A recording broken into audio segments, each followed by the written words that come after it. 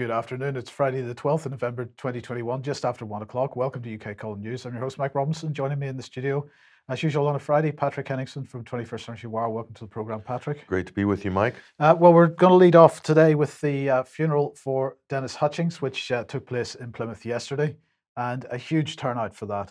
It was very impressive, the turnout. I've not seen anything like that in the city in years. So it was quite a turnout, especially from the veterans and military community.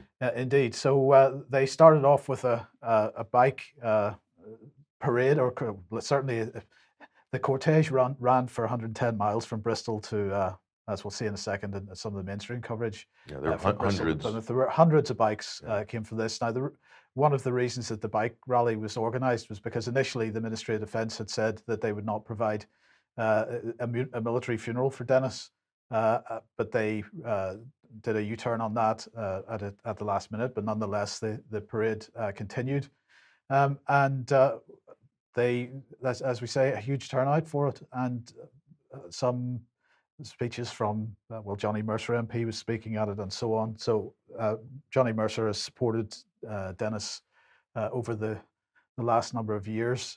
Now, it was a passionate turnout, I might add. Yes, the level of emotion was very high at this event, and as was the passion of, I think, a lot of attendees there. They so strongly they felt about Dennis Hutchings as a comrade in military terms, but also about the issue. Yeah, about the issue. And the issue was that, of course, as an 80-year-old, he was being prosecuted in Northern Ireland for attempted murder for an event which took place in the 1970s. And many people questioning why that prosecution progressed.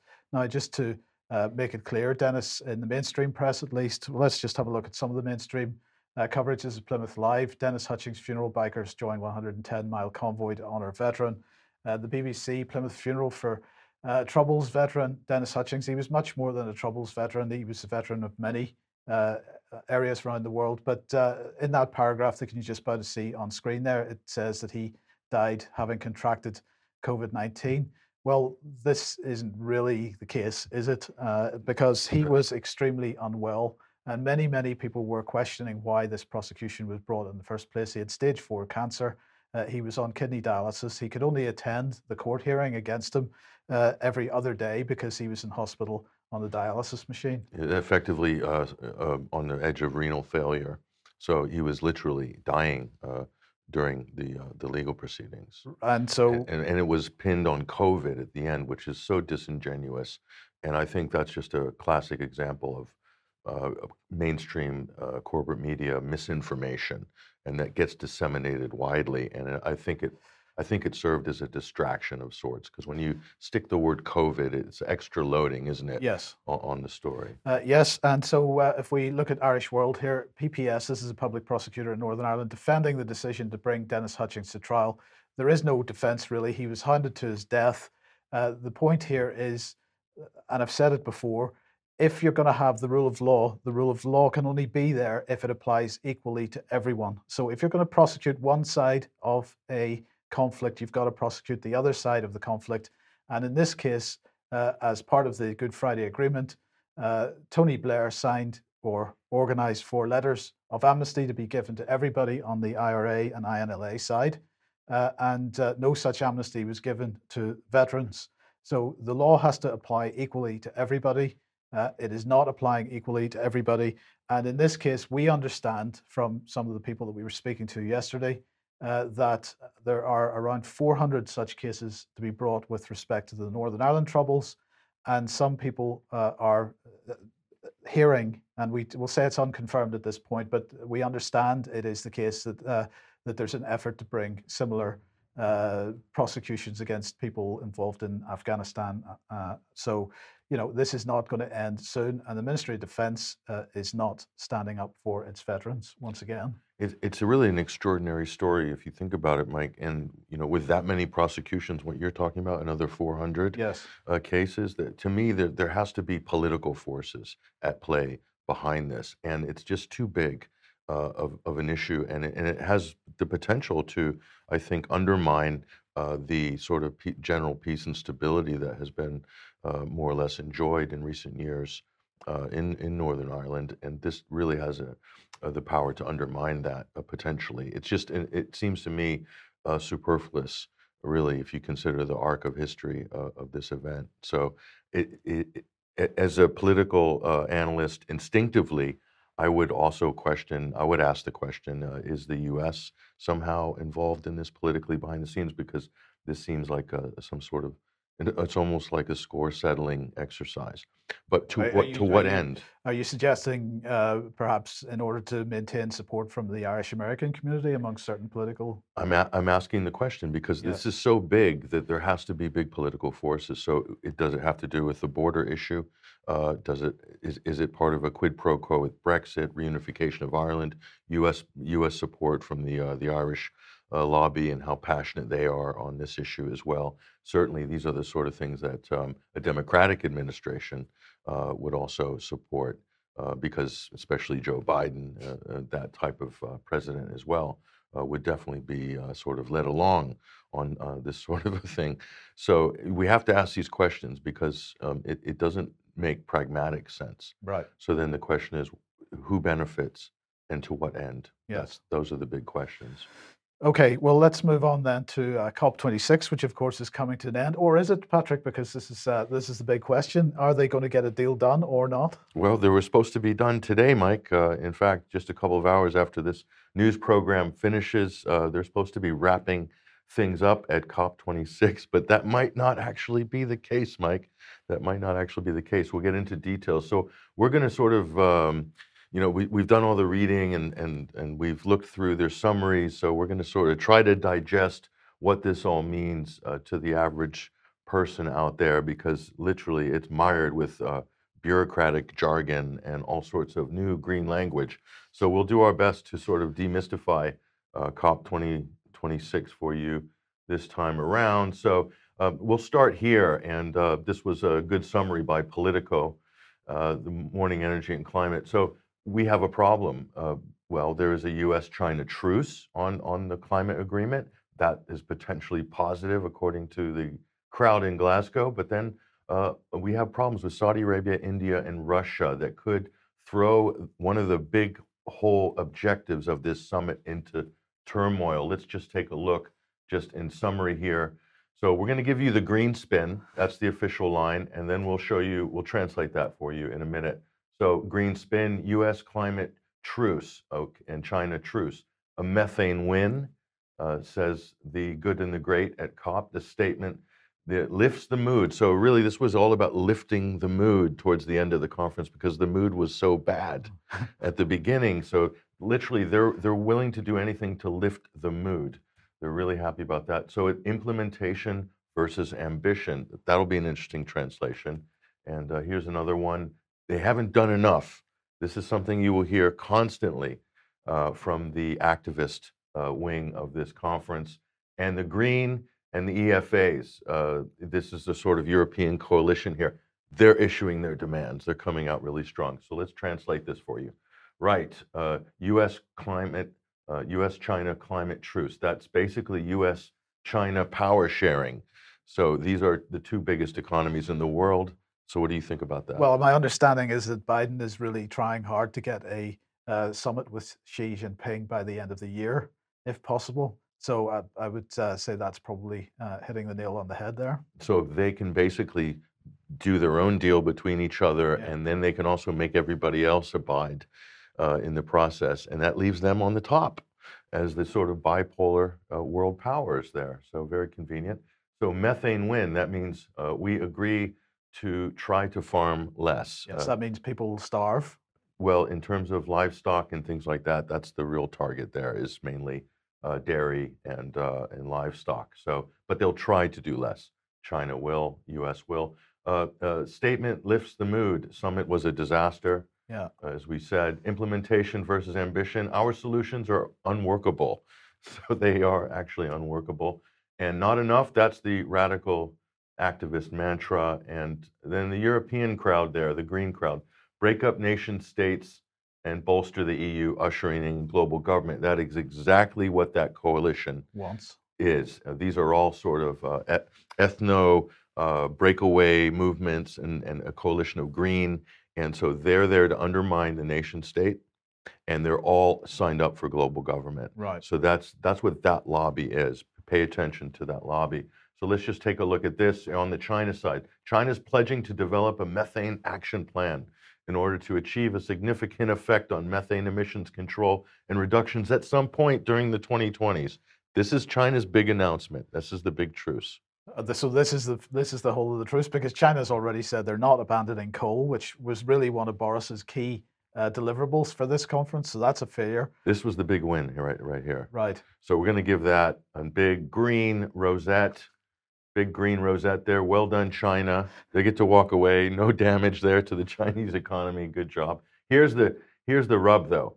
The pledge to phase out coal may unravel deal. Saudi Arabia, Russia, India call for a line in the draft text to be deleted. An unprecedented commitment to phase out coal and fossil fuel subsidies is set to be deleted from the final COP26 deal after opposition from Saudi Arabia, Russia, and India. This is serious. So this is a deal breaker. This is the same as COP21 in Copenhagen. When I was there covering that, the Danish tax leak at the end proved that the developed countries, the wealthy North, were going to make the third world pay for climate, and the whole thing fell apart on the last day. This, to me, is more or less the equivalent here. And why are fossil fuel subsidies important to Saudi Arabia? Well, for any country like Saudi Arabia, any real oil-producing country, Venezuela, Saudi Arabia, Russia, even the U.S., keeping cheap petrol or cheap fuel or subsidized fuel is very important for countries in order to stimulate the economy. But in a country like Saudi Arabia, it's one of the things that keeps people really happy, maybe from rebelling. If you start gouging countries, especially that are always tenuous in terms of their ruling arrangement between the ruling class and the people, you have the potential for an uprising there. But they're not the only countries that have subsidies. Many countries do subsidies. So the AOCs of the world, the Greta Thunbergs of the world see that as some sort of grave mortal sin against the planet.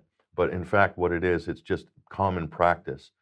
Food is also subsidized, Mike, in a lot of countries. And it's no different. You can't look at it in terms of food and fuel and staples and things like that. It's all the same. Certain things governments will try to make more affordable. If you lift subsidies in some of these countries, the wealthy countries might be able to weather that storm for a while, but the poorer countries or countries in sort of harsher climates like Saudi Arabia, you have the potential for instability, uprisings, regime change. So maybe the Western powers like that. Maybe they do. It might suit them. So that's so this is a deal breaker right here, and so this might actually push COP26 into the weekend. I think Saturday, Sunday, Monday, until they can hammer out some compromise. They'll come up with some language that will placate both sides, and everyone will do a thing for the cameras and say it was okay. Yeah. So here's the Saudi Arabian minister here, and so they're blaming them for sabotaging COP26. And here's what he says: Saudi pours billions in state support into its oil industry. And here's the energy minister, Prince Abdulaziz bin Salman Al Saud, who said there should not be any bias towards or against any particular source of energy. We've said this on the show before as well, and that we should use all energy resources as long as we congregate around mitigating. And China agrees with that position. So that's really important. And so I think this is a common sense, pragmatic statement here. But he's being, I'll never thought I'd agree with Saudi Arabian's ministry on anything, but he's actually talking pretty common sense here. Basic market economics and to me, normal speak, what we'd expect to hear from our leaders, right? So, no. But Boris is on a whole new green trip. So, but apparently this is who everybody is fawning over and listening to. This is the queen of COP26. This is Jennifer Morgan. She's the head of Greenpeace. And here's what she says here. Their statement falls short of the call by climate vulnerable countries demanding that nations come back to the table every year with greater ambition until the 1.5 degrees Celsius temperature gap is closed. What does she mean by the 1.5 gap? What is this, some sort of knob that you can turn up and down? It is a knob that they want to turn up and down. So they're claiming that based on their models, that we're heading towards 3 degrees C compared to the Paris numbers, and they want to bring that down to 1.5 degrees C. Well, that is a knob that they're going to have to turn, but only at the cost of people's lives. Well, we'll get into knobs later. I'll show you a few more in a minute. But you're right. They've formalized this now, Mike. 1.5. They've formalized this as the sort of the holy knob of the climate thing. So who is Jennifer Morgan? And we just did a little bit of research, and we found out that who is well, actually, yes. This is from 2019. Jennifer Morgan. She is Greta Thunberg's chaperone, PR manager, and handler. Oh, And so she is the top queen at COP26. So she helped to bring Greta Thunberg through the ranks there. And I'm sure her people were involved in the speech writing and all of Greta's theatrics. And there she is with Herr Schwab there at the World Economic Forum Summit in Davos. So this is an unelected, not even a bureaucrat, somebody from a charity, a third sector, high-ranking globalist. And she is basically, they're going to her, the press, for comment, for approval on what the politicians are doing. It's just unbelievable. So where's the democracy in this? This is the new democracy. Stakeholder Capitalism, stakeholder democracy. It's whatever you want to call it. Exactly right. And if you want to get more extreme, check this guy out. He's Dutch. He's an MEP. He's from the Green Left, European Green Party. He's in there with that Green European Freedom Alliance coalition. And Bas Eickhout is his name. And this is what he's saying. Taking the Paris Agreement seriously means immediately stopping public and private finance for fossil fuel activities. So every cent spent on fossil fuel infrastructure hinders the transition towards a climate neutral economy. So this is absolutely insane. But these people are dictating the agenda. It's unbelievable, totally detached from the reality of economics. You talk about supply chain interruptions. These people want to shatter the supply chain. Yes, they want to stop. Bulk carrying through diesel engine ships. They want to stop aircraft. They want to stop cars. They want to stop HGVs. They want to stop everything. And because they believe in their imaginary. Well, they believe in their imaginary 15-minute city, right? That too. We will be. No travel will be within our local communities, and that's it. So it's all well and good to Mike to have these theoretical debates academically and on panels and stuff. Right. But when this is getting into policy, and it's having actual ramifications economically into people's lives and disruptions and real problems, then we need to take this seriously.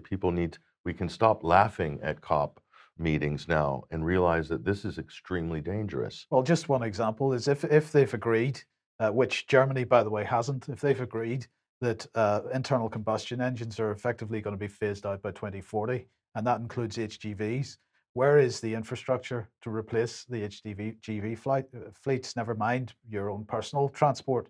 HGVs are in the modern day required to get food on the supermarket shelves. Where is the infrastructure for that? We've had one attempt by a startup, and what are they called? Nikolai, which has ended up in a massive fraud case because they could not get their electric truck working.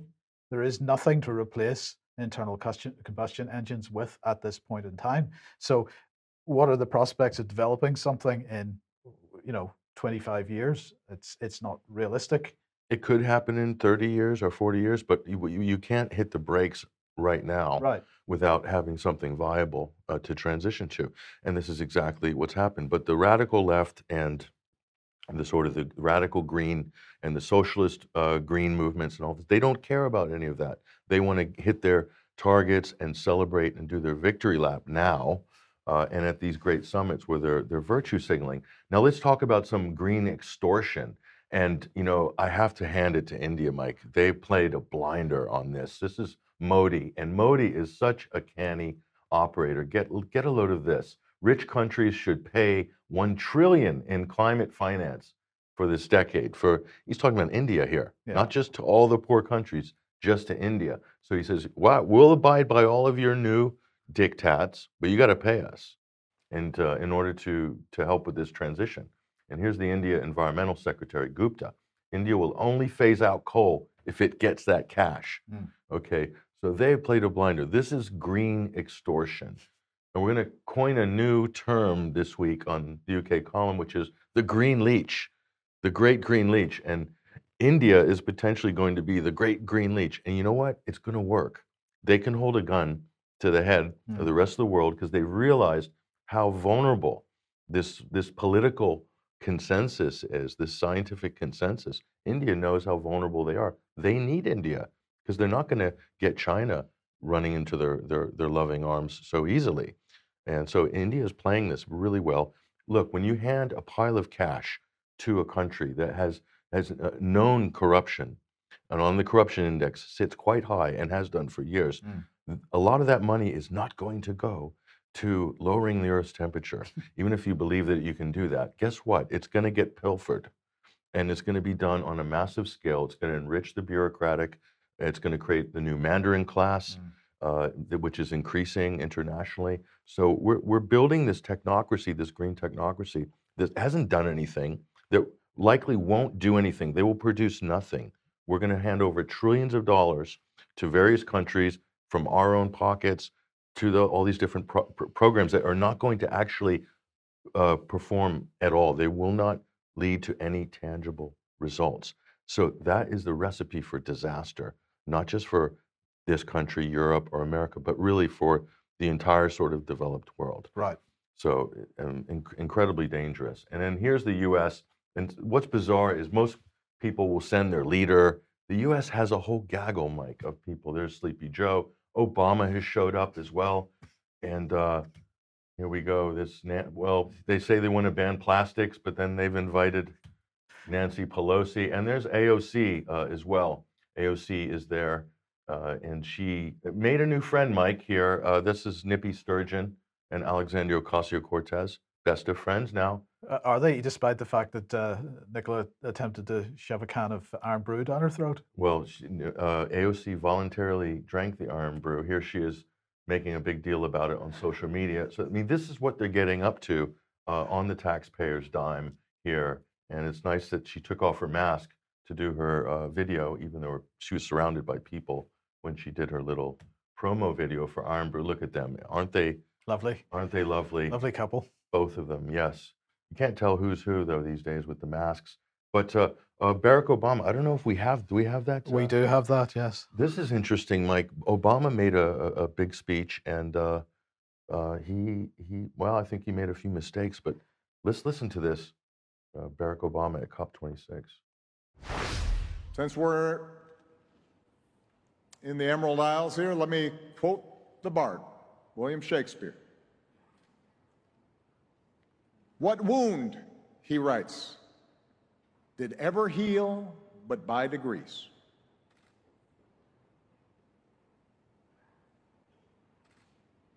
Our planet has been wounded by our actions. Profound. There's a couple of mistakes in there. Did you spot them? Well, I'm not certain that anybody's ever considered the whole British Isles to be the Emerald Isles before, so that's a good one. And I'm not sure that in being in Scotland that Shakespeare is necessarily considered, the bard. The bard, as Scotland, it might be Robert Burns or anything. So Scottish people should be a little bit offended by that. But just for the American audience, the Emerald Isle, it's normally Ireland, isn't it? Well, indeed it is. It is. So we just wanted to correct Barack Obama on those 2 points. But the press loved it. They thought he was brilliant. So he really does get a free pass, doesn't he? Yes. And he continues to get a free pass. So Anyway, that's what's happening at COP. You'll know on Monday, won't you, what the final results Well, are maybe if it's over by then. of the rebellion. And we just wanted to point to this story because, and obviously, we talked about Eric Clapton on this show before. Oracle Films did that great interview with Eric Clapton when he was talking about the songs that he wrote with Van Morrison and against the lockdown, his vaccine adverse reaction, and so forth. So here's what the Washington Post has done. They're hunting down all of these people, Mike. There's high profile people who are not along with the narrative. They're hunting Eric Clapton now. What happened to Eric Clapton, says the Washington Post. Democracy dies in the dark. And this is what they've done. Eric Clapton's anti-vaccine behavior has his longtime friends and fans asking what the guitar great is thinking. So he declined the interview. Let's just be clear. He declined multiple attempts by the Post for this article. And so what did they do? When they couldn't get him, they went around to all of his friends and colleagues and they got statements. They cherry-picked the ones that they wanted, threw out the ones they didn't, and they wrote this massive hit piece on Eric Clapton. This is just a really disgusting effort of so-called journalism by the Post here. More than 20 friends and collaborators talked to the Post about the motivations of 76-year-old guitar icon, three-time rock and roll inductee Hall of Fame, and who has emerged as a vocal critic of the stay-at-home orders and vaccine measures during the pandemic. So you can see what they've done here. We'll translate that for you. Clapton refused to talk to journalists for fear of a hit piece, so the Post chased up 20 friends and colleagues to comment on his disturbing behavior. Were they close friends? Were they colleagues that he's working with at present, or ex-friends, yes, people he hadn't spoke to in years as well? So Robert Cray was one of them, the great blues guitarist, threw Clapton under the bus. So he was baited by the Post here. And so what emerges is a portrait of an artist who largely stayed away from political matters, but always prioritized his career and musical ambitions in aloof and sometimes guileless ways. That's a pretty derogatory statement, isn't it? Well, we're going to translate that for you. This is public mobbing by the corporate media on behalf of, and I'm going to say this, and I'm not saying this flippantly, I will prove it, on behalf of the pharmaceutical industry and the World Economic Forum. Right. Okay, how do we know this? Take a look at this. Who owns the Washington Post? Jeff Bezos. Amazon is a member of the World Economic Forum. Okay, so and Jeff Bezos, of course, was at COP. Well, yeah, he was. Yes. He was, and he's a frequent attendee to these sort of jet set events. So that's his paper, basically hounding Eric Clapton. They go after these influencers, Mike, because Eric Clapton is dangerous. He commands a massive fan base. Here's Jeff Bezos again. Amazon's $1 billion peace offering to India. World Economic Forum was crowing about this. There's him doing his Om Shanti there on their website. And here's the payback. The opinion. The World Economic Forum is a force for good. So you can see this goes both ways. He can scratch their back with positive media coverage. They scratch his back by facilitating business deals. So it's so corrupt. And then the paper attacks people who go against the agenda, which is the Great Reset, vaccination, COVID agenda. And that's exactly what's happened. Here we go. Again, Washington Post to join programming at the 2021 World Economic Forum. So, I mean, they're so deeply involved in all of this, Mike. Yes, well, we'll have a little bit more on the World Economic Forum in a little bit later. But now, if you like what the UK Column does and you would like to support us, then please head over to ukcolumn.org/community, and there are options to help us out there. That would be very much appreciated. And also do share our material that you find on the various platforms. A quick thank you once again for everybody that's picked up a UK Column hoodie. And finally, just another massive thank you to everybody that has put in a donation for David Noakes. That's up to 20,661 just before we came on air. So, you know, as I said on Wednesday, this is the family's donation page. It's not the UK Column, so please don't send any money to us for this. You need to do that directly. But, you know, just a huge thank you to everybody that has done. Yeah, well, hopefully he's going to get a resolution in his legal battle as well. Yes, indeed. Now, let's move on to this. This is from Canada, and St. John, cardiologist and inspiring spirit dies suddenly is the headline from CBC News. This is Dr. Sohrab, Lachmedial, I believe is how you pronounce it. I could be wrong, but he has sadly passed away. believe, within a few days of having received a COVID booster shot. But he had been tweeting out material such as this. We need to start calling them, that's anti-vaxxers, antibody guns, and Americans will start getting lined up for the vaccines. Or this one, I think all of us would treat that unvaccinated patient with respect and to the best of our abilities, but the people that convinced them not to get vaxxed, I want to punch those people in the face. Now, look, it is always a tragedy when someone passes away for whatever reason. But I think what I'm going to say here is that it's time that this kind of viewpoint, this kind of rhetoric stops. You know, we are not going to have a sensible conversation about the rights and wrongs of vaccination or whatever these injections are, while we're sort of so entrenched in positions that we're putting out this kind of, and this goes for both sides of the argument. You know, we have on one hand mainstream media publishing articles saying, you know, anti-vaxxer died. Ha ha was kind of the attitude of the mainstream press, and using the pejorative term anti-vaxxer. Yes, and this has got to end. So and here's another point here. Yahoo News is pushing this out today, or yesterday, I think it was, revealed thousands of double jabbed over 50s have died from COVID in the last 4 weeks. And what are they saying? More than 2,500 fully vaccinated over 50s have died from COVID-19 in the past month in England, new data shows. In a report published by the UK Health Security Agency, analysts revealed 2,663 fully vaccinated over 50s have died within 28 days of a positive COVID test in the last 4 weeks. Some 511 unvaccinated people died in the last 4 weeks of COVID-19. So we'll pause there. The first point to make here is, well, of course, is the answer to that. Because, you know, if you've got a population which is 90% vaccinated, then of course you're going to get more people that are fully vaccinated dying than unvaccinated. But then it goes on, because then it qualifies this somewhat. It says the figures reflect the fact that the vast majority of this age group has had at least 2 COVID vaccines. Death rates among the unvaccinated are significantly higher. So now they're suddenly talking about death rates rather than absolute values. So they're saying for people aged over 80, the unvaccinated have a death rate of 125.4 per 100,000 compared to the vaccinated, which is 54.9 per 100,000 in the past 4 weeks. For 70 to 79, the gap is even wider, with the unvaccinated death rate at 103.8 per 100,000 compared to 16.2 for the vaccinated. Now, I'm going to say that I'm going to question this article 100% here, because first of all, they do not link to this claimed UK Health Security Agency analysis. Now, where did the whole issue of per 100,000 come from? Well, it came from this. This is the COVID-19 vaccine surveillance report, week 42. Now, I believe we're up to week 45 now. So this is 3 weeks old. And they published this table. We've shown it on the program before. And this table absolutely showed that per 100,000, the death rates amongst the vaccinated and the unvaccinated, that amongst the vaccinated, it was much higher for most age groups than in the unvaccinated. The article that we've just shown there seems to say that in a matter of 3 weeks, the situation has completely reversed.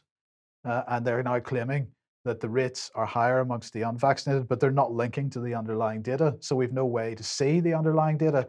And the latest from week 43 onwards of the COVID-19 vaccine surveillance report no longer publishes that information. Okay, so this has been part of the problem from the beginning.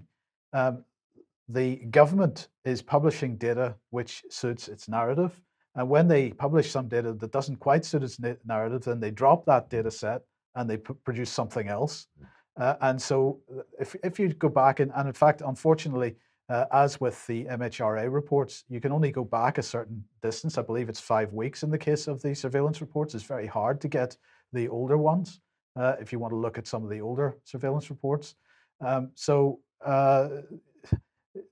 if you were able to do that, you would see how the evolution of the data presentation has gone and how they've attempted to deal with criticism that has come from people in the alternative media community. And so this is aside from the unpleasant rhetoric that's going around about anti-vaxxers or pro-vaxxers or whatever it happens to be. We've also got to start being honest about the data. Yeah, and so you're talking about when people in the alternative media are critical against government policy, then government agencies will try to maybe change the way they're presenting data, right? Or if in fact there's some analysis of the actual data that has been published, then in future data sets, that data will not be available anymore. So you can't actually track it. And on top of that, of course, it's practically impossible to compare data sets from the ONS and from Public Health England as was, and so on. So there's no possibility of actually getting. Let me see that article. I mean, just what you said here, this is unbelievable. I mean, per 100,000, the difference between, you take a block of 100,000 people and you have 125 that supposedly were unvaccinated and died, and then you have 54 that were vaccinated and supposedly died of COVID, I guess, right? Or is this all? Yeah, this is of COVID, yeah. Oh, this is just of COVID. Yes. It's a minuscule difference between those two groups of people if you consider two football stadiums, okay, in terms of just general public health. But the arguments that people are cherry picking in order to, say, prove that their side is more righteous and more correct is unbelievable. I mean, these aren't arguments that can stand up and with any scientific significance. No, well, that's absolutely right. So, it's the whole issue has got to be, the whole debate has got to be raised a level, and we've got to get some honesty out of government statistics. I mean, at this point in time, the government isn't even able to provide a figure for how many people in the UK are unvaccinated. There are two figures currently circulating, and one is double the other. Right. So therefore, how is anybody supposed to make a rational assessment of what the situation actually is? This needs to change. And meanwhile, nobody is pouring into the issue of looking at the data from Yellow Card. Right. And not just from Yellow Card, but also from there's other data with regards to injuries and adverse reaction to drugs. Nobody's pouring into that. The press aren't trying to basically extrapolate any of that. They're just ignoring it. They don't want to touch it. And certainly, I think in terms of the public interest, that to me is a serious public interest issue. That's a lot of people's lives at stake potentially, considering how many people have been vaccinated. So don't you think that would be of interest of the state or the press if they were truly in the business of the public interest, right? Right. So, but that's not happening. And I think we need to put more pressure on the mainstream media and on our officials and agencies to start talking about those issues instead of just trying to brush them under the rug. So on Wednesday's program, we had a little bit of video from Sajid Javid as he announced the vaccine mandate for health workers. I'm just going to show a small segment of that to remind everybody what he said. Just listen to this. The weight of the data shows our vaccinations have kept people safe and they have saved lives, and that this is especially true for vulnerable people in health and care settings. And I'm mindful not only of our need to protect human life, but our imperative to protect the NHS and those services upon which we all rely. He's going to protect the NHS. He's going to protect the NHS, but the vaccines have saved lives, he says definitively. Well, look, of course, that was all about a vaccine mandate. And I'm just going to give another example of data which is no longer available in this case, the technical briefing. So this is SARS-CoV-2 variants of concern and variants under investigation in England, technical briefing 20. Now, I'm going to ask you, Patrick, to suspend your disbelief for a second while I talk about this, because what Sajid Javid announced was that people working in health and care settings were required to be vaccinated because that is going to protect people in the health service, going to protect the NHS and so on. But the question is that true? So we're looking at Technical Briefing 20 from August 2021, because since that week, this particular data is no longer available. And so what are we looking at here? We're looking at average daily lowest CT values for vaccinated versus unvaccinated cases by variant from 1st of September 2020 to the 25th of July 2021. Now remember, Javid is taking a position that you can only be safe in a hospital based on this data, based on PCR tests, you can only be safe in a hospital if you're vaccinated. So surely, when it comes to viral load, I'm using their narrative here now. Okay, so don't get worried about this. According to their narrative, people who are unvaccinated must have a higher viral load than people who are vaccinated, but that's not the case according to this data. Let's look at what they say. In NHS test and trace case data, the mean and median lowest CT values for all cases with Delta, where CT data were available since the 14th of June 2021, are similar, with a median of 17.8 for unvaccinated and 18 for those with 2 vaccine doses. So in other words, the number of cycle counts in the PCR test to get to a certain threshold was identical between the vaccinated and the unvaccinated, right? It goes on to say, this means that whilst vaccination may reduce an individual's overall risk of becoming infected, once they are infected, there is limited difference in viral load and CT values between those who are vaccinated and unvaccinated. So why mandatory vaccination in healthcare settings? Why? Because the science doesn't support it. The science doesn't support it. Even their science. But the key point is that this particular measurement has been removed from that report in August, just in time for a few months later, mandatory vaccination announcement. Could the two be linked by any chance? Well, correlation is not causation and all that, but it's a good question to ask. It does seem like it is, actually. Yeah. Yes, and the question then is, what are they claiming is the reduced risk of Delta vaccination if you're vaccinated? Because in that little bit of blurb there, it said that while you have less chance of catching it with the vaccine, what is the less chance? Well, Financial Times here is citing a report which said that 30% or a third is the reduction between in the home setting. Now, what that is in hospitals, I don't know, but that is not significant enough, in my opinion. And how do you define infection? Is infection testing PCR positive? Of course it is, yes. Well, that's not necessarily a case. No. So again, it's the language that right from the beginning, they've been using this language: case, infection, and so forth, and they've been sticking with it ever since. So even though people who have been paying attention to this and all the good analysts and the intelligent doctors and the intelligent scientific papers have all moved forward and left all that sort of archaic assumptions and so forth from spring of 2020. They've left that in the past, but the press haven't. No. And the political operatives have not. They're still clinging to the old, whatever the first thing the WHO published in the fake news that was being put out back in January and February 2020 and March 2020. They're still clinging to that. And they're using that to build their narratives still. But look, why am I showing you that? Because at the end of the day, if someone is facing redundancy or the loss of their job as a result of their vaccination status, then of course that's going to end up in some kind of tribunal. There may be some reliance in the course of a court case on official government statistics, and perhaps that would be a useful government statistic to use in a court of law.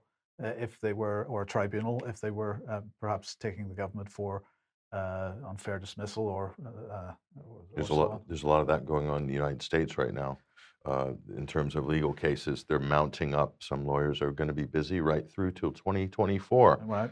With unfair dismissals because of the vaccine mandate, the federal mandate by Joe Biden, the philosopher king, science philosopher king in the United States. So a big important part of this whole thing is the whole FDA approval. And so supposedly the FDA approved the Pfizer-BioNTech vaccine. Now, that's not actually true. That's not 100% true. A lot of this is a media device that has been put out. And we'll give you a brief summary on parts of this, and maybe we'll do a more in-depth analysis next week because this is quite deep. We'll just give you an introduction here. FDA approval, and then now they're saying, no, it's FDA full approval. So there's all these different talking points that are put out, and they're saying, yes, ready for vaccination, line your kids up, they've been approved. So they've really gone for it in the United States here. You've probably seen this story a few weeks ago. FDA approves vaccines for children 5 to 11 years old. And this is really, really important because this is one step closer to getting on the kind of what they call the schedule for children. And so that, to go to school, you need to have these vaccines in certain states. And so this is one step closer to that. So, but yet they're still going to run into some problems in the short term here. And this is what they said back then. The expert panel believes that the benefits of the shots outweigh the risks for 5 to 11-year-olds. Now that right there is not supported by any medical data, by any scientific data. It's literally just a claim that's been made here by this so-called expert panel. And people have ridden on this expert panel as this sort of justification to get behind it. This is an external panel. It's not any kind of a binding body or anything. But they bring them in. They're all industry insiders. They voted 17 in favor and 1 abstention. Okay, and then boom, it goes through for children. So no questions asked. So, but there's some problems with this, and we'll get into some of that. But the authorization for 5 to 11-year-olds, this is what they're saying here. This is Reuters. It's an important regulatory step towards reaching that 28 million children for inoculation. They're using the word inoculation and saying that this is a condition to get kids back into in-person schooling.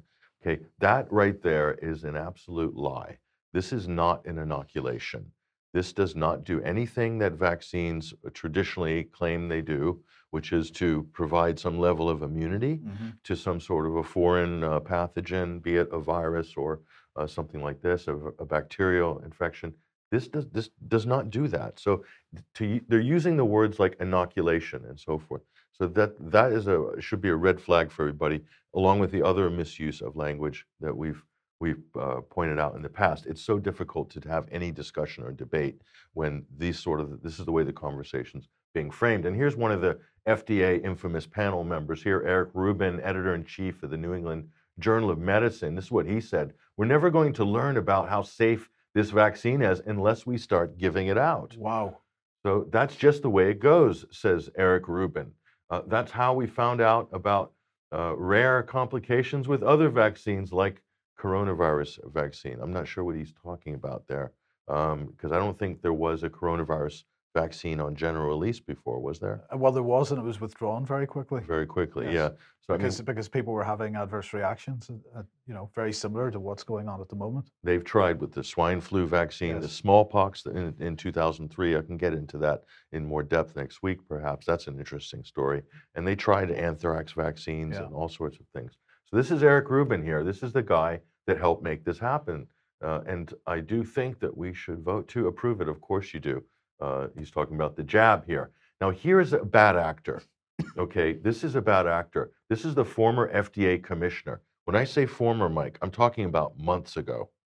And he's now on the board of Pfizer, Scott Gottlieb. And he is given basically a prime time position on any media outlet still, after he jumped from government to the board of Pfizer, to basically protect the FDA, which he does openly, okay, and also then to sort of big up whatever Pfizer's products or claims is, and talking about their rolling authorization they have now, where they don't have to submit full reporting because the regulators sort of generally approve all of Pfizer's products now, and they just have to go through a light process. How was that even nearly considered acceptable, that somebody that was on the regulator moved directly into an executive position in one of the companies that was being regulated by the regulator? As acceptable as it is, going the other direction, Mike, from the company to the regulator, and there's a few of those as well. And the CDC is chock full of these sort of actors. Now back to Scott Gottlieb here. So he's out, and this is what he does. He pushes his book. This is his book, which you can find in it's a bestseller apparently in all the major bookstores. Uncontrolled Spread by Scott Gottlieb here, who's now a shill for Pfizer.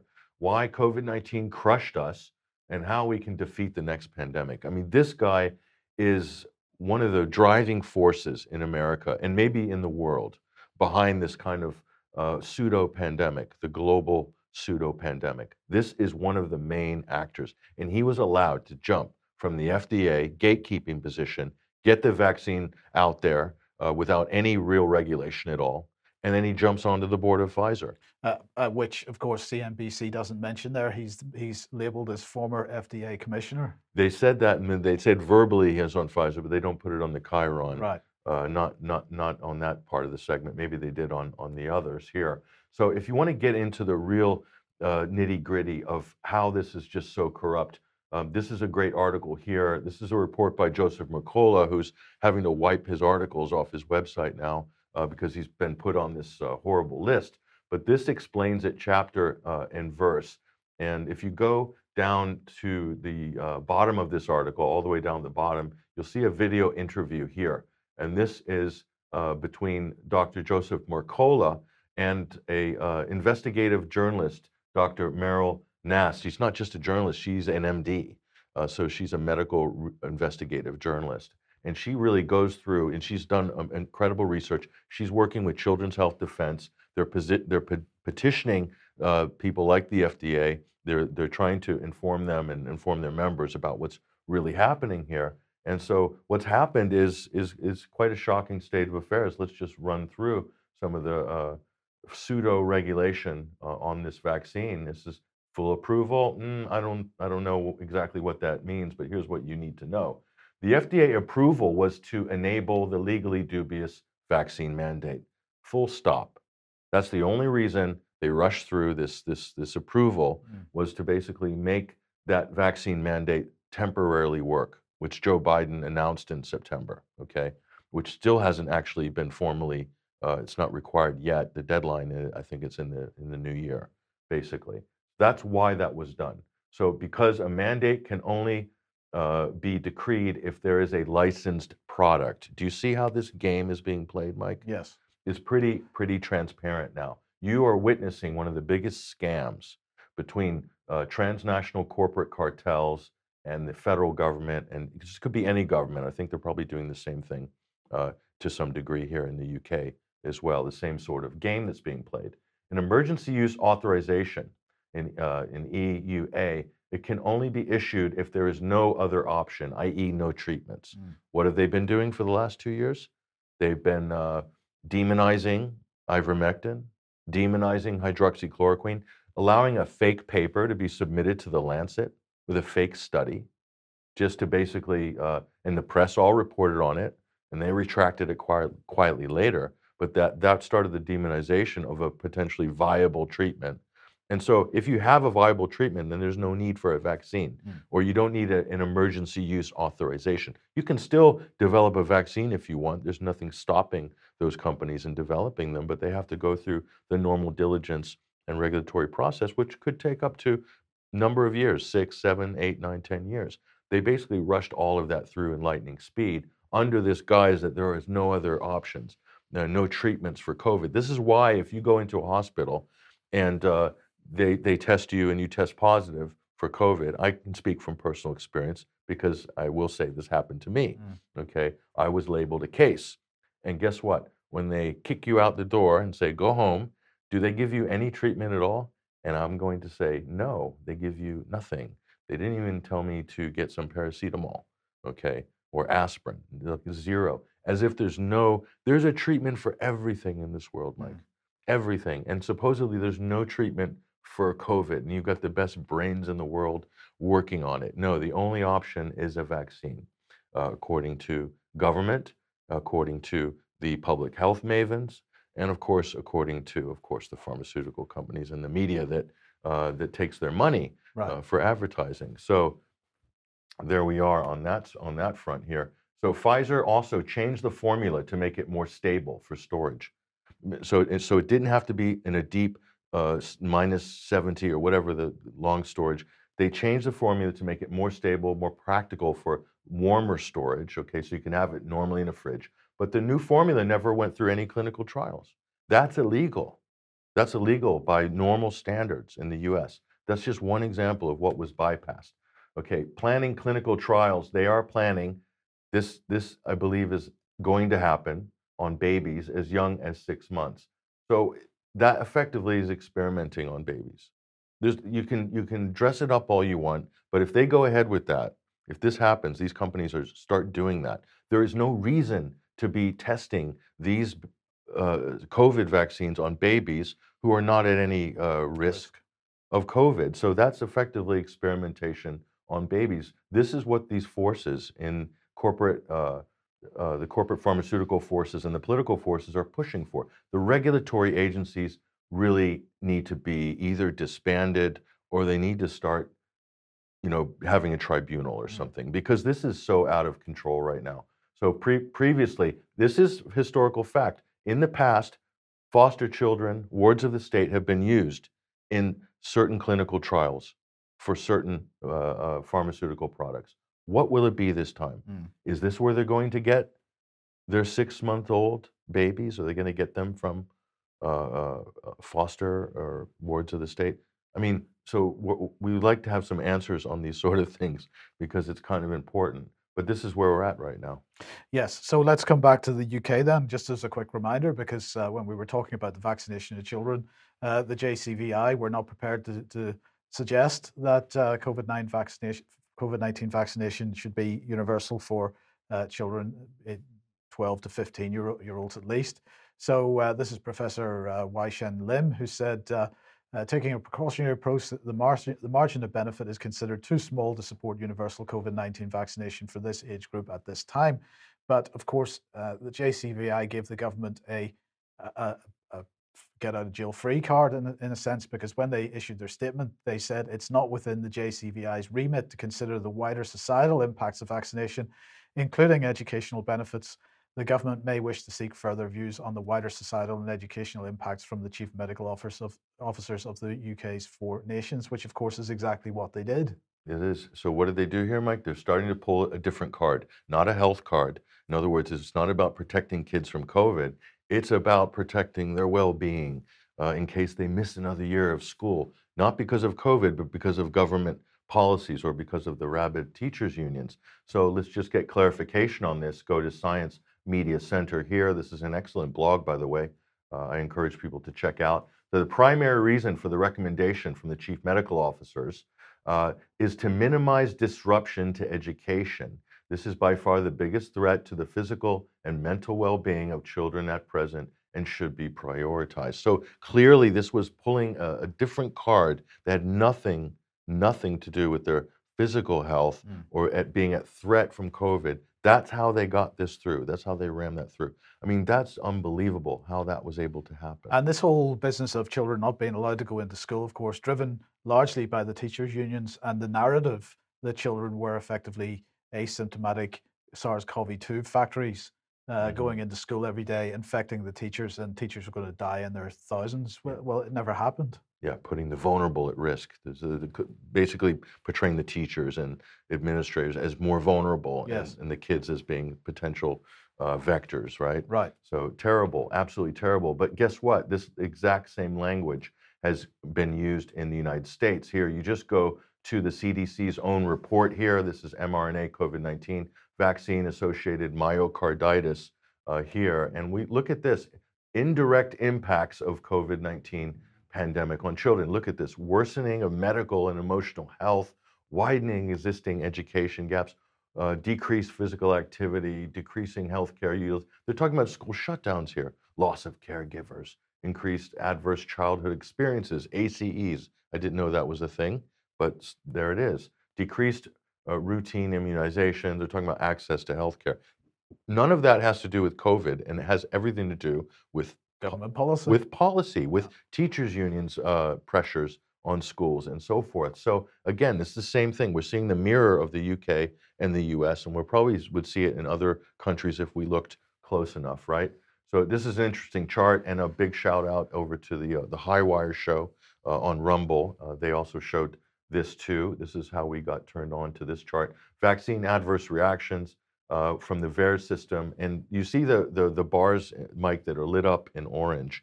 Those would be above the sort of the more normal signals in terms of adverse reactions here in these age groups. And as you can see, the younger the age group, it's a lot higher. So clearly there is a visible risk, according to even the VAERS data, which is traditionally massively underreported anyway. You still see this massive increase here. So it's actually a really good thing that it's possible to produce a table like that in the United States, because of course it isn't possible to produce a table like that in the United Kingdom because this data isn't available. And that's a problem. Yes. And that's They just tell us that well, it's normal background noise that you're saying in the yellow card scheme. There's no actual data from the MHRA to show to what degree it's background noise and to what degree it's actually an event. but they could if they wanted Oh, to. they could. They Yes. could if they Well, wanted they to. spent £1.5 million on an AI system to do just that, but of course the public doesn't get access to it, and so we don't know. Yeah. So, I mean, and we have, obviously, the High Wire has to dig to find this sort of stuff because Sure. the press is not going to cover on it. So let's get down to where the nub of it all here. U.S. Appeals Court early this week blocked Biden's federal COVID-19 vaccine mandate. There's Joe here. He is horrified by this latest move. So what does this mean? This means that an appeals court has basically said it's illegal. The federal mandate's illegal. So let's take a look at this federal mandate. Biden announced it in September, but the order only comes into effect on January 22nd, January 4th, 2022. So where's the quote emergency here? We've got these like 3, 4, 5 month, 6 month windows. Supposedly everyone's dropping dead from COVID. That's why we need to do all this stuff, right? Right, and it's the same in the UK. The vaccine mandate implemented a few days ago, but it doesn't take effect until the 1st of April. Well, that's a whole winter season where people aren't required to give up their jobs. So where's the emergency? There is no emergency, and if you want a real challenge there, death by boredom, the executive order is 480 pages long. So I encourage you to go read that if you really want to get depressed. So, and Mike, the Supreme Court is likely to side with the lower court on this. That's going to happen. If this goes, we said this before on the show, it will go to the Supreme Court. Yeah. It will, and I don't think the Supreme Court's going to side with Joe Biden on this, unfortunately. And so that means, Unfortunately, well, that was dripping in sarcasm there. unfortunately for Joe. Yeah. What does this also mean? It means that you will have some legal recognition from the Supreme Court on natural immunity, on effective treatments. They will all be legally recognized. And let me tell you, that's the beginning of the end of this scam, if it's allowed to get that far. The question is, how soon will it get to the Supreme Court, and how much damage will be done before it does? Right. That's the big question. So, and then the idea of, we talked about the redefining of languages, redefining the term vaccine, okay? What they're pushing now for COVID vaccines, everyone who is clued up on this will know that these aren't traditional vaccines, okay? They don't do what traditional vaccines claim to do, which is to inoculate, to provide immunity. What they are is effectively treatments or therapies. They supposedly reduce symptoms, like a drug. It's effectively a drug. This is the editor of the British Medical Journal. He made the statement recently, and he explains that this actually happened. Webster's Dictionary changed the definition of vaccines. Let's play this. I am one of the academics that argues that these mRNA products, which everybody calls vaccines, are qualitatively different than standard vaccines. And so I found it fascinating to learn that Merriam-Webster changed its definition of vaccine early this year. mRNA products did not meet the definition of vaccine that has been in place for 15 years at Merriam-Webster, but the definition was expanded such that mRNA products are now vaccines. I highlight this to ask a question. How would you feel about mandating COVID vaccines if we didn't call them vaccines? What if these injections were called drugs instead? So here's the scenario. We have this drug, and we have evidence that it doesn't prevent infection, nor does it stop viral transmission. But the drug is understood to reduce your risk of becoming very sick and dying of COVID. Would you take a dose of this drug every 6 months or so for possibly the rest of your life, if that's what it took for the drug to stay effective? Would you not just take this drug yourself, but support regulations mandating that everybody else around you take this drug? Or would you say, hold on a sec. Maybe you'd say that if that's all the drug does, why not use a normal medicine instead? The kind we take when we're sick and want to get better. And why would you mandate it? The point is, just because we call it a vaccine doesn't mean we should assume these new products are just like all other childhood vaccines which get mandated. Each product is a different product. And if people are okay with mandating something simply because it's a vaccine and we mandate other vaccines, so why shouldn't we mandate this? I think it's time to inject some critical thinking into that conversation, and that is what I hope we're doing today. Thank you. Well, that's pretty clear. Yeah, and he's absolutely correct. He showed you why. And thank you to one of our viewers. He's deputy editor at the British Medical Journal, the BMJ, Peter Doshi. Okay, well, you mentioned the World Economic Forum earlier on, so I just want to bring this from Swiss Policy Research, published a couple of days ago. The World Economic Forum and the pandemic, it's quite a good overview of where we're at the moment. I'm only just going to cover a little bit of it. I absolutely recommend people read the whole thing. But look, let's look at how the influence that they are highlighting that the World Economic Forum has had on this whole pandemic and the policy around it.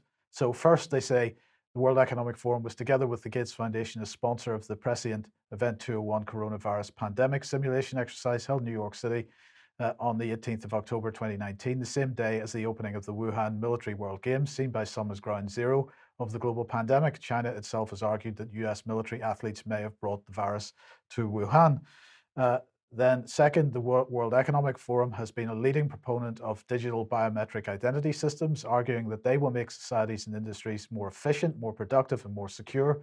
In July 2019, the World Economic Forum started a project to shape the future of travel with biometric-enabled digital traveler identity management.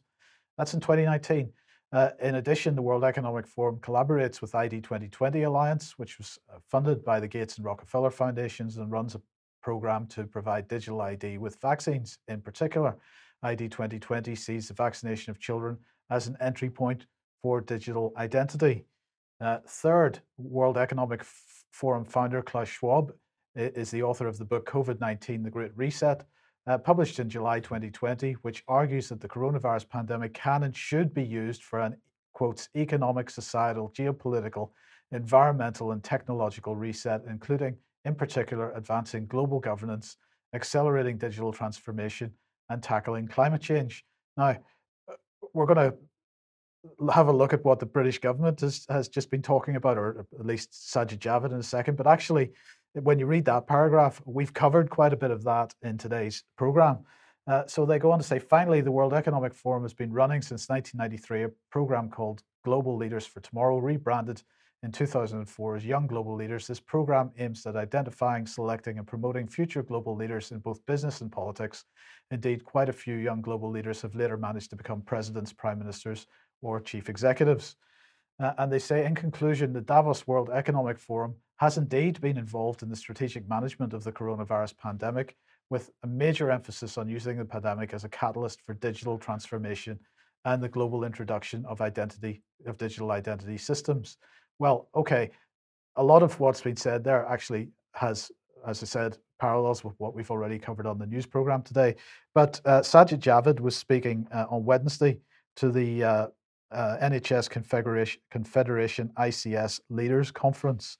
And I just want to run through a couple of things that he said.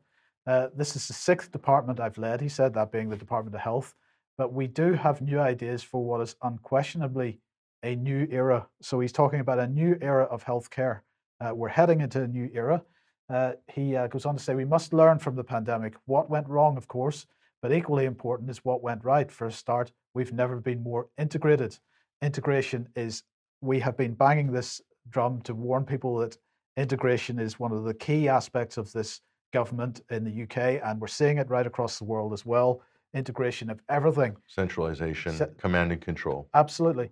And he goes on to say, for our NHS leaders, the pandemic has been like sending elite Air Force pilots into space. Right, right. I just put that one in because it was just such a ridiculous statement. But anyway, he went on, it's proof, if proof were needed, still needed, that integration must continue to be our watchword, and integrated care systems are the right way forward. And soon I'll be bringing forward a white paper on integration. And he said, it will see us embrace new ways of sharing records and delivering digital services together.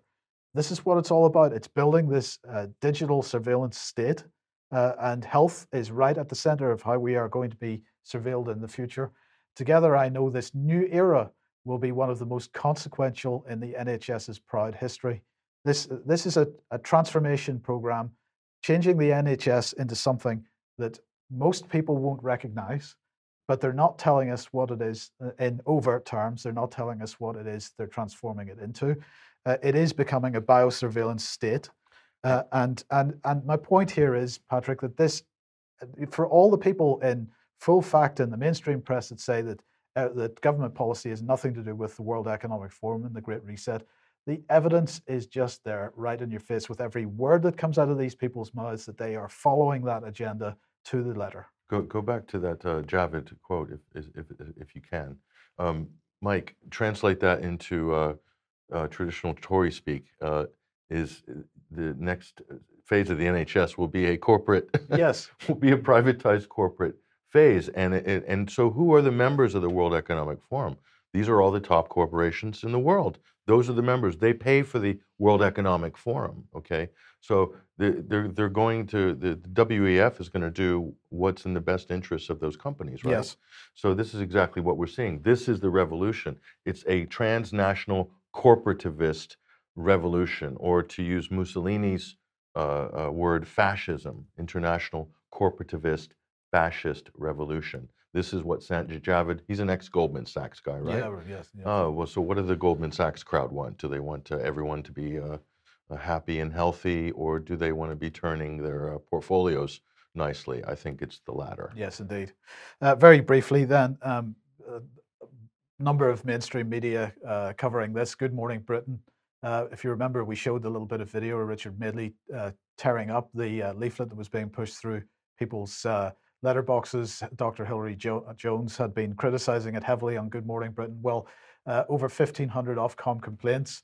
And of course, the mainstream press presenting this as 1,500 idiots putting in complaints about a totally valid, criticism of the leaflet and so on. I would say 1,500 it's disappointingly small. I think if we're going to, if people are going to resist what's going on at the moment, they have to resist at every opportunity. This was a great opportunity. That should be 150,000 complaints, I think, at the very least. Richard Madeley, he just flushed all of his street cred down the toilet. All that capital he built up on talk radio and being a kind of, a voice against lockdown and all that, he just basically torched it. Yeah. So yeah. Anyway. Yes. Might be able to redeem himself later. Well, indeed. Now, look, just quickly, a little bit more on defence here. And a week or so ago, this meeting took place. This is this was on the 25th and 26th of October. It's the EU Chiefs of Defence meeting in Brussels, and it's the military committee of the EU. Now, what are they talking about? They're talking about the strategic compass. This is one of these typical EU buzzwords, which isn't really fully formed yet, but we'll see in a second what it means. And they were also talking about integration, in this case, military integration, military union. So here is General Claudio Graziani, who's the chair of the European Union Military Committee. The European Union has a unique chance to increase its credibility as a security provider, because we're using all this corporate language, because this is the direction that governments are heading, into these corporate entities. So they're going to provide security. It used to be peacekeeping, right? Right, but they're now going to be effectively doormen on various countries and so on. So G4S, but bigger and sort of more legit. And we'll show you what that means in a second. The military should make every effort possible to implement a robust command and control structure with the aim to maintain operational superiority. Now, this is something that we have been warning about for many, many years, that the EU's intention here is to create a military at EU level. So forget about German military and French military and Italian military. This is going to be EU military with EU command and control, and not just military, but civilian as well. Later will be too late, he said. So let's have a look at very briefly at the strategic compass. Now, this is draft 1. They're still working on draft 2. But if we look at what it is, it basically represents everything that we have been talking about for the last 4 or 5 years. So scenarios for military and civilian missions. So we're merging, integrating military and civilian institutions. Let's have a look at this for resilience, protecting critical infrastructure, supply chain, and so on, global commons. They are stealing the global commons. Now, we are going to talk a lot more about this in the coming weeks and months. This is an extremely important aspect because the global commons are things like water, air, stuff that everybody assumes is a basic human right. Now we already know that Nestle has been certainly doesn't believe in water as a basic human right, but this is going to everything. And then what are we looking at? The various physical infrastructure of the European Defence Union, and then the various partnerships: EU, UN, EU, NATO, EU, United States, Africa. So we're talking about the Sahel again. So partnerships everywhere. But look, NATO doesn't need to worry, Patrick, because according to Florence Parly, the French Armed Forces Minister, when I hear some defensive statements on European defence and when I observe certain threats, including within NATO, that is, I say, don't be afraid. European defence isn't being built in opposition to NATO. Quite the contrary, a stronger Europe will contribute to a strengthened and more resilient alliance. And if anybody's in any doubt that there's full support from the United States on this, well, aside from the fact that the US has already made its first tentative steps into PESCO, which is one of the EU Defence Union pillars. This is Lloyd Austin, the US Defence Secretary, saying, I thought it was quite interesting language, I'll allow the EU to prescribe or outline the capabilities they think they need. But nonetheless, there is support from the US side. I'm just happy that you found a photo of Lloyd Austin not wearing a mask. He's the woke, well, I'm not saying it was from this year. He's the woke Secretary of Defense from Biden's administration. I mean, it's really going downhill on the Pentagon side. So Yes.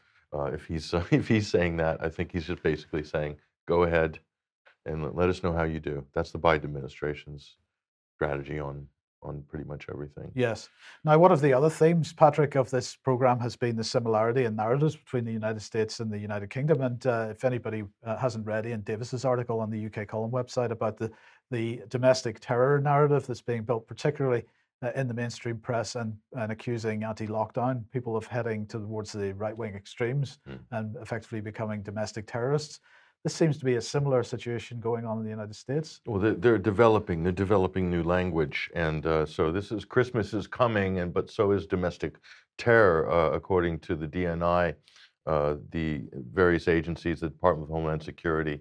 And here, this is the iconic image here of Buffalo Man on January 6th, and they're just politely asking the police for directions to the loo, I guess. I'm not sure what they're. Anyway, these are the insurrectionists that held America hostage, supposedly.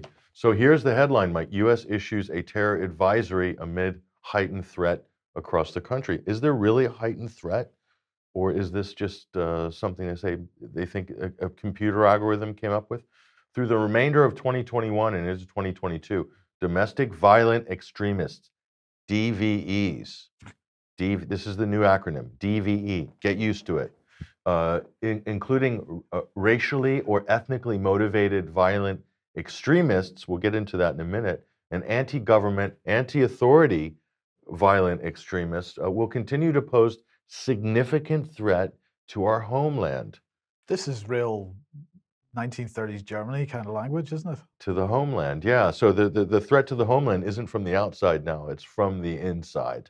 And is there really a threat? Well, we took a look at their document here. We wanted to find out, what does this mean, this DVE? Let's take a look at this. Domestic violent extremism poses heightened threat. This is just in the spring of 2021 here. And so we're looking through this document. This is a very interesting read, actually. And so it outlines all of the various different categories. And so there's not just the DVEs, Mike, there's others as well. Let's just look at the new categories here for domestic extremists. And so you got the DVE, that's domestic violent extremists, but you also need to know about your RMVE, which is the racially and ethnically motivated violent extremists, okay?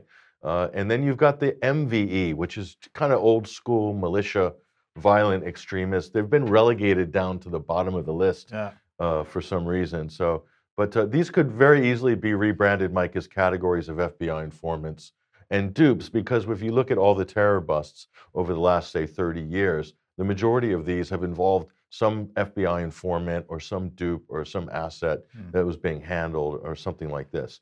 So we'll get into more detail here. So on these categories, the language here is, we're joking about it in tongue in cheek, but this is actually quite serious. Look at this.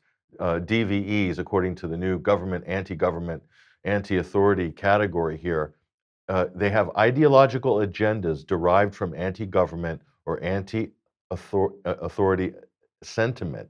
Okay, just sentiment, including opposition to perceived economic, social, or racial hierarchies, or perceived government overreach, negligence, or illegitimacy. Does that not cover every type of dissent? Yes.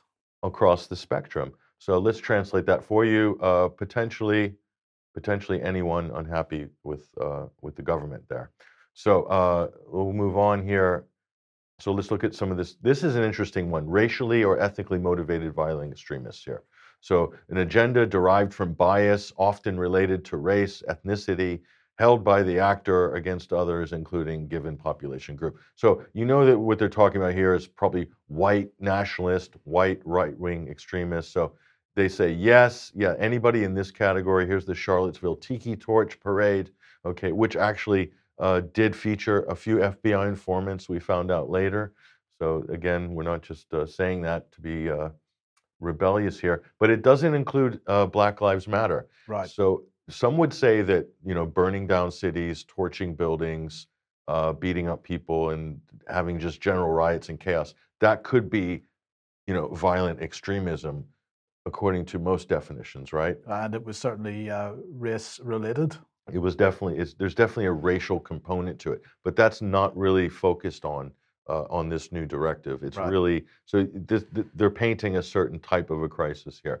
So, and again, just to round it out, abortion-related violent extremists, animal rights, environmental extremists, they got a mention in there this year's Extinction Rebellion, PETA crowd, and then all other domestic terrorism threats, which pretty much anybody with a personal grievance, potential bias, beliefs, anything related to religion, gender, or sexual orientation. So this is basically the criminalization of dissent, full stop. I mean, so the language is clear. What they didn't mention, what I didn't see in any of this, Mike, is this group here, Antifa.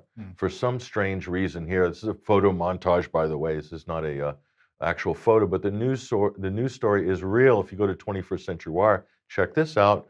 Pharma's new shock troops. Antifa is now attacking anti-vaccine mandate protests. This happened in Boston. Antifa was mobilized to basically attack the pro-freedom rally. So the same type of pro-freedom rallies you'd see in London, Antifa was mobilized to basically attack them in Boston last week. So surprise, surprise. So Antifa is not mentioned in any of this government literature. It's almost like they don't exist. It's like a ghost army, and they're literally there to attack the anti-vaxxers at these public events. I mean, you couldn't make this up. So there's something going on here. I don't know what it is, Mike. But Well, what it is, it looks to me like what it is an absolute mirror of the rhetoric that's being developed in this country through the mainstream press primarily, but the government pushing it as well. And that anybody who is critical of government policy, and certainly most government policy criticism has been around COVID-19 in the last 18 months, anybody critical of that policy is a far-right extremist or becoming a far-right extremist because any anti-lockdown discussion is a gateway to extremism. Use the term gateway, and that Yes. opens up to potentially anything. Yes. So, but some activist groups and some opposition groups are accepted by the state, by the security state. They might infiltrate them. They might use them a little bit, like we saw recently with the highway protest as well. They were Yes. allowed to extinct. Was it XR, Extinction No, Rebellion, or that was the was another the group. Insulate Britain. Insulate crowd. Britain? Yes. They're allowed to. They're even police are facilitating Yes. the protests, but others not. No, the others are not. So that makes people suspicious of controlled opposition. Yes. And so when we're talking about informants and dupes and other useful idiots, as they like to call them, this isn't just theorizing. This is actually what history has shown. So, and again, this Joe Boyd's book Yes. details quite a lot of this as Yes. well. Yes. Joe Boyd, towards the kill the bill. The Road to Kill the Bill. Road was to the Kill one. the Bill, the Yes. book, yeah. So he gets into some of the actual stories of some of these actual. Yes, that's right. How and, this works. and if you haven't read that yet, do get it. It's available on Amazon, and it's a short read, but it absolutely makes it clear how these types of protests are organized and run. Yeah, so look closer, read between the headlines, ladies and gentlemen. That's what we're here to help you do. Okay, well, we have to leave it there for today. Thank you very much for joining us today. Patrick, thank you for joining us. We will be back at the same time, 1 p.m. on Monday, and we hope you have a great weekend in the meantime, and we'll see you then. Bye-bye.